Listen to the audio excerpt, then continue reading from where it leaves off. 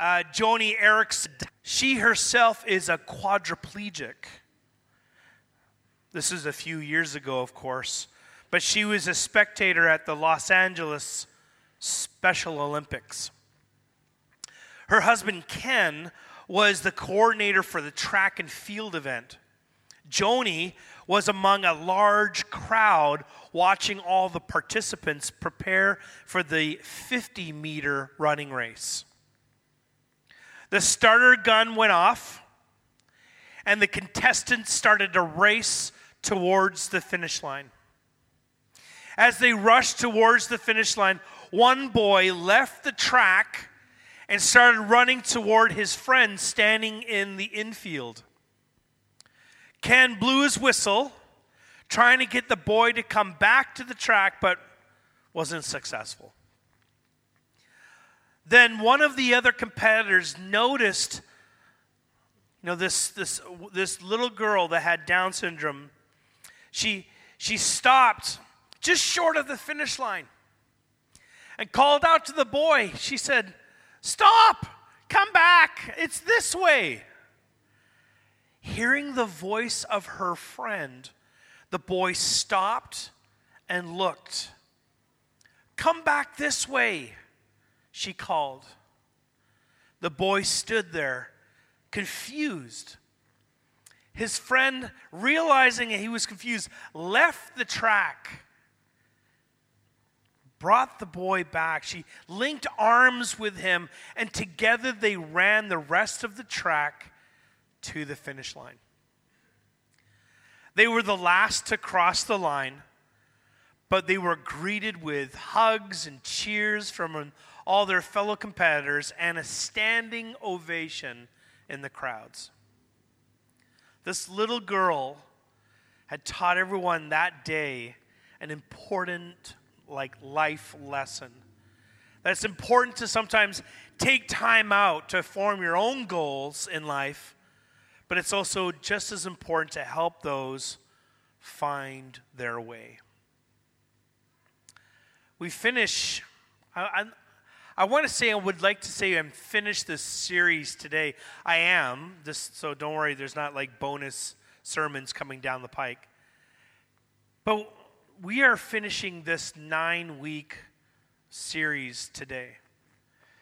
And I really wanted to finish off chapter 12 which is what we did.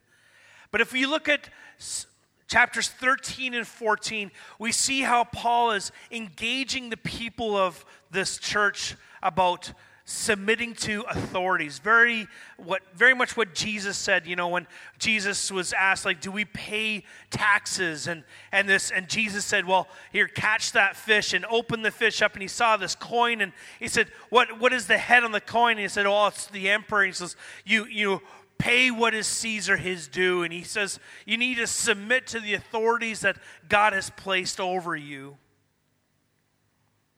And then in chapter 14, he talks about how it's important not to let your brother or your sister stumble in their walk with Christ.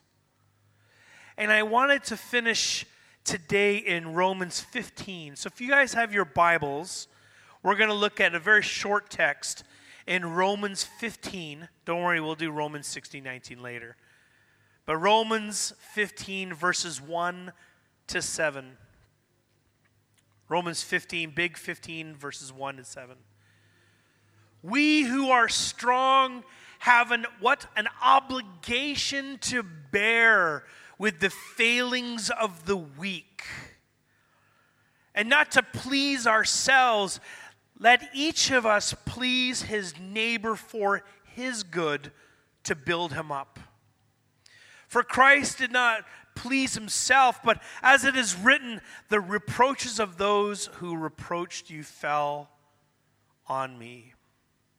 Verse 4. For whatever was written in former days was written for our instruction, that through endurance, through the encouragement of the scriptures, we might have hope. May the God of endurance and encouragement grant you to live in such harmony with one another, in accord with Christ Jesus, that together you may be one voice, glorify the God and Father of our Lord Jesus Christ. Therefore, welcome one another as Christ has welcomed you for the glory of God. Context plus content equals meaning. In these first 3 verses that we see that they are this idea of the strong and the weak, and someone can go, well, what's the context on? But it's something that we need to remember, that there was these Jewish Christians at the very beginning. They experienced this Pentecost, and they go back to Rome, and they plant this church. And for years they establish this church. But then the Caesar at the time kicks them out, and what's left in the church is these Gentiles, the non-Jew believers, new in their faith. They don't have a background of the Torah. They don't have a background of the Old Testament. All this Jesus and Christianity is brand new to them. Some might say that they are weak, and that the Jewish Christians were the strong ones. But I looked at this text this morning, and I looked at our congregation. I look at people that I see walking down the street. I don't know if you notice, I have a bench out here on the sidewalk, a footpath, sorry. I call it John's bench. I don't know if you know that. And I was saying to Calvin, I said, instead of painting it gray, I wanted to paint it yellow, because that's our accent color, as you can see. And then someone said, well, you should just write on it John's bench. I said, well, why is it John? I'm John, and I sit on that bench often. Sometimes when I'm trying to think through a scripture, it makes no sense for me to sit in my office surrounded by books. I need to be out where I see people, where I think this text means something. So a lot of times, and you can ask my staff, I'll sit out on my bench with my cup of coffee, and I'll just think and pray. And people pull up and they nod, and I'm like, hey, what's going on?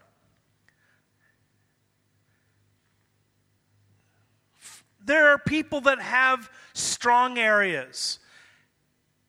There are areas that you don't struggle with anymore. And there's some areas for some of you that you are weak. Examples for me is I don't have a weakness when it comes to vaping. I don't vape. I don't need to vape. I don't smoke anymore.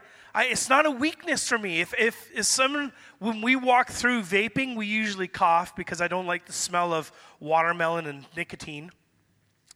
And that's a joke, people.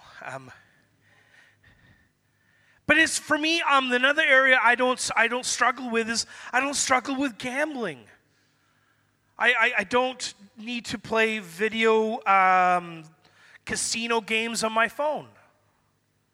I can go by a casino and have dinner there and not feel this urge to go to the blackjack table. I can go to a pub and enjoy a rabbit stew and a pint of beer. And that's okay. Maybe it was for your language. Or maybe it's purchasing things at the mall or playing video games. But maybe you have a weakness, Pastor John. And I'm not saying let's do a poll and see where everyone's weak, but I know that the statistics are here that I could just look up very quickly, that in any given social room or group, there are people that struggle with lust and pornography. And it's not just a male-dominated thing. Women struggle as well. Some of you, one of your weaknesses is that you play violent video games. Or you hoard things in your homes. or you buy things that you cannot afford. Now, John, that's just ouch, right? I don't have people come over to my house because my house is from top to bottom filled with emotional things that I need. Hoarding. That's a struggle for some of you. Where we are is to, quote, bear with one another. This literally means is to carry one another, to lift them up. Not to look over them and go, oh man, you're weak in that area. Sucks to be you. That's not bearing with one another. It's literally going to the person and meeting where they're at, knee to knee, eye to eye, and go, how can I help you? Do you need help? We are to please. The Greek word is aresko, to literally accommodate oneself to the opinions, desires, and interests so that we can build them up in goodness. Halfway through college, I got saved. So we're talking about our salvation story. I went to a polytechnical school called the Northern Alberta Institute of Technology, and I was studying groundwater engineering or hydrogeological engineering. So basically well water. And when this is like 94, and I got saved in 95. It'd be like minus 30 degrees where we lived. It was Edmonton, Alberta. And we had the engineering building. And my friend Tom was about 10 years older than me. He had worked in the oil rigs for a while, and he had got to the point where he just couldn't keep up physically, so he went back to school, and he just decided to do water instead of oil. So Tom and I were classmates, and there were times where we would smoke them when you got them. We'd go for our smoke break. And we'd be standing outside, freezing, being cold, and just you have mercy on us, right? Like people non-smokers would go, "Oh my gosh, you look silly," but we'd be out there and complaining about our homework and our assignments. And Tom said something to me, and he wasn't a Christian, and neither was I. But he said something that to this day stuck out. He goes, "Hey, John, do you, listen to yourself? Have you ever had that said to you? Have you ever listened to yourself?" I said, "Well, why?" He goes, "Because I have a hard time understanding the words that come out of your mouth." And I'm about to, yell at him and scream at him. And he goes, "No, but I'm just being serious." He goes, "You swear so much that I don't think you grasp the English language." And I'm like, I just get so angry at him. "I'll tell you something, buddy." And and here's this guy. I'm like, "Hey man, glass houses, what's the deal, bro?" I was offended. As Tom swore, and in my opinion, just as much, I think. But in a moment, before I was even a Christian, that word convicted me. I didn't feel shame, but it was a conviction on me. I think he was trying to, in essence, come from a place of strength and weakness. He was trying to build me up. He was trying to please me, trying to come and carry me and go, "Bro, you're a young guy, but you sound like a complete fool when you try to talk all the time with swear words." And I'm like, "Oh, hey, that's not very nice." But he was trying to build me up. And he saw in that I didn't need to swear as much to get my point across. When I finally, a year later, became a follower of Jesus, my language started to shift. Because I was told from a pastor, a preacher, he said, you need to begin to honor the Lord and honor yourself. Honor your relationship with God.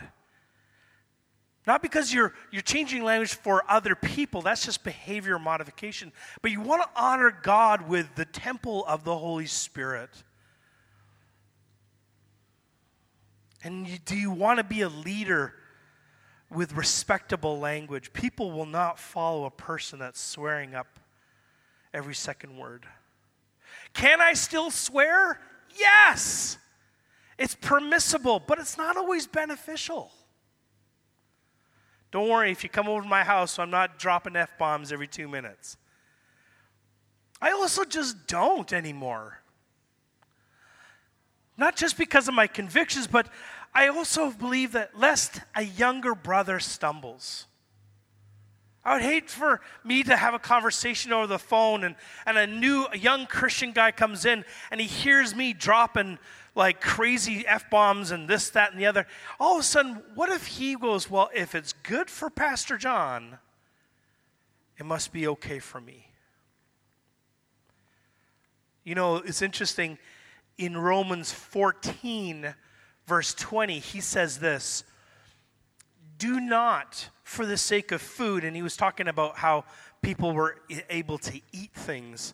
He goes, for the sake of food, destroy the work of God. Everything is indeed clean, but it is wrong for anyone to make another stumble by what he eats. Or in my case, what he says that comes out of your mouth.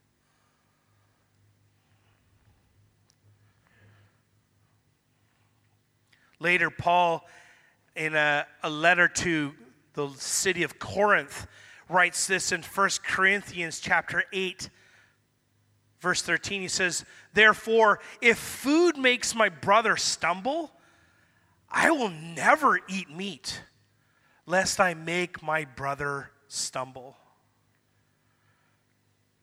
Thank God I don't have that problem. I love meat. But if I was surrounded by a community of vegans and vegetarians, and it was my calling that God was calling me into, then for the sake of a relationship with God, guess what I would do? Have one last barbecue in private. And I'd eat an entire cow. And then I would then be a vegetarian for Jesus, because lest one brother stumble. This is why you don't take a friend that struggles with alcohol to a pub for a chat. Yeah, I want to talk to I'll talk to you about the Bible. Sounds good.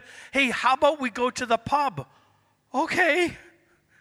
No, if you know that guy struggles and he's weak in the area of alcohol and he's been trying to leave that life, you don't go back into that life and go, Christ is over all things. Yeah, he is, but dude, give the guy a chance. Or take a person that has an addiction to shopping or, what we call retail therapy and let's go to the mall on Black Friday. Take them to the beach or to a walk in the forest. Lest they stumble, build them up. And then Paul reminds particularly these Jewish Christians. He says, you need to embrace again what you knew from the Old Testament. It is up to you to show these Gentile Christians the wealth and the depth of the Old Testament stories. That these are forever faithful encouragements of God's character to the pinnacle of his creation, which was humanity. Paul was a Roman, but he was also a Jew, and he knew his Torah, his 5 books of Moses. Genesis, Exodus, Leviticus, Numbers, Deuteronomy. He knew the Psalms and the wisdom literature like the Proverbs. He knew historical stories of the Judges and of King David and the prophets that spoke against Israel. He's challenging those Jewish Christians, like, you guys have a wealth, a treasure, a tale of understanding of God's, Yahweh's character. It's up to you to tell these other Gentile Christians about it. For most churches, we can look at some statistics, and I know these are American statistics, but I wouldn't be surprised if they're somewhat similar to New Zealand. But in 2019, for most churches, from evangelical all the way to Catholic, they will preach, on average, 90% of their sermons are in the New Testament, versus 61% in the Old Testament. Is it, if you ask me, but John, is it easier to preach in the New Testament? Yes! We could do a parable sermon series pretty easily. You could do a sermon on the Mount pretty easily. But if you want to do an exegetical passage of Haggai, that's harder. J. Carl Laney, he's a master of theology, says this. Here's the reasons why we need to preach the Old Testament. He says this: the Old Testament presents great truths about God and humanity. The Old Testament provides the historical setting out of which Christianity and the New Testament emerges. Christianity just didn't emerge out of a vacuum, like it just showed up. God was moving through the people of Israel to bring forth the Messiah who would provide redemption from judgment that came on humanity because of sin. Yeshua Mehashiach, the Jesus the Messiah. The Old Testament instructs believers concerning the person and the work of Jesus, the promised Messiah. The Old Testament lays the foundation for biblical prophecy. I think we have it good here at South City, I think. Amen? One person, amen. Like with Josh and Karen, myself, and other preachers here in I think this last few years, maybe even just this year, but books like Judges and Esther, Ruth, Song of Solomon. I'm pointing at Josh because he did that one. Proverbs, Psalms, Exodus, Genesis, Book of Job. I think what we're wanting to do is let's tap into this treasure chest of God's character, of God's prophetic. And if you're interested, just go to South City Podcasts at Spotify and just scroll through and look for one. It's so healthy to be reading the Old Testament as it accompanies or it comes alongside the reading of the New Testament. And lastly, if you look at verses 5 to 7, Paul uses this last language as we finish our sermon series with one accord. The Greek word is homothumadon. Homothumadon. It literally means with one mind, with one accord, with one passion. It's actually a very unique Greek word. 10 out of its 12 New Testament occurrences are in the book of Acts. And it helps us understand the uniqueness to the Christian community. Homothumadon is a compounded of two words. The first one is rush along and in unison. The image is almost musical. A number of notes are sounded, which while different, harmonize in pitch and tone. As the instruments of a great concert under the direction of the concert master, so the Holy Spirit blends together the lives of members of Christ's church. As I was doing a YouTube search, a great example of harmony was this beautiful concert here of Vivaldi. See how the musicians are standing and they're watching each other. Look at her, she's watching. Just turn that volume up for a second. And some are not playing, some are playing. Here he's focusing on this violinist in the middle.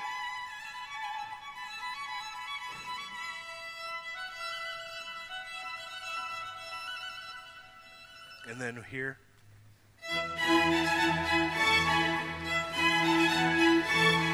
This in unison, homothumadon, is literally that sound. We're talking masterclass musicians. They spent their 10,000 hours practicing this one piece. Standing, watching, finding their perfect cue.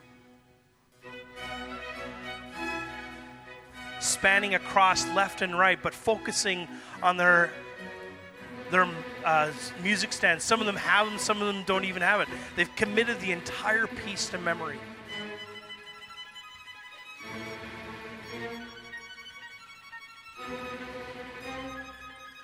I'm going to read these verses out while you watch this.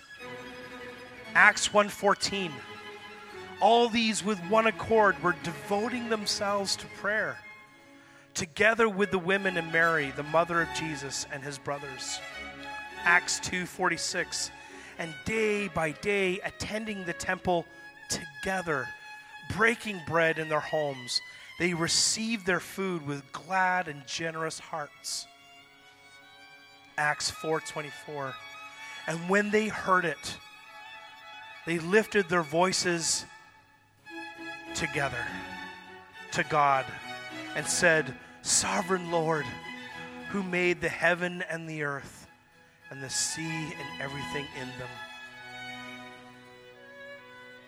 Watching the master class conductor as he faces and he's watching every single person, weaving the many voices together in perfect, not only listening to, but also watching how they look for their cues. The stronger violinist in the middle steps out for a bit of a solo, but then quickly retreats back into harmony with the concert. This is a perfect image of the body of Christ. Amen. You can clap too. Okay. Jesus standing at the front and conducts our lives in concert for all the world to see and to engage with. Where we make mistakes or struggles or are weak with our notes, others come alongside us. Those ones that know, they steer us back. They encourage us. They build us up. And in some cases, they actually play the music for us until we get it ourselves. The maestro takes great pleasure. Jesus, our Father in heaven, the Holy Spirit, this triune God, the maestro of all, takes great pleasure when we master his music. And the only way to do it is in complete harmonious unity. When we are in unity, when we are together, we can make beautiful music. Amen. But when we are not, it is messy.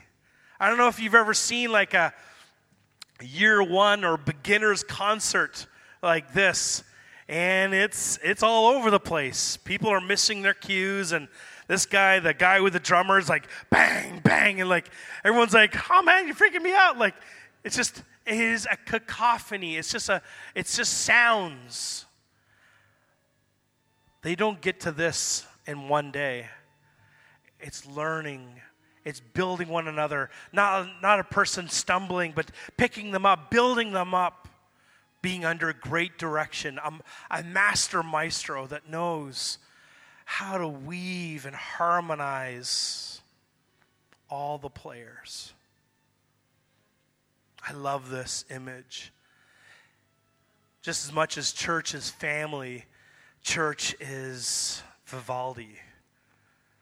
Church is us in a concerto of harmony. This is South City C3. Not to say when I got here it was a cacophony of year ones. No. But there has been some need of the master maestro to do his work. Amen?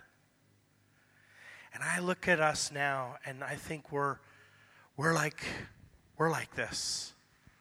We're making some beautiful music together. Our evening service is making beautiful music together. Our Blast kids and our Freedom and Ignite, they're making beautiful music together.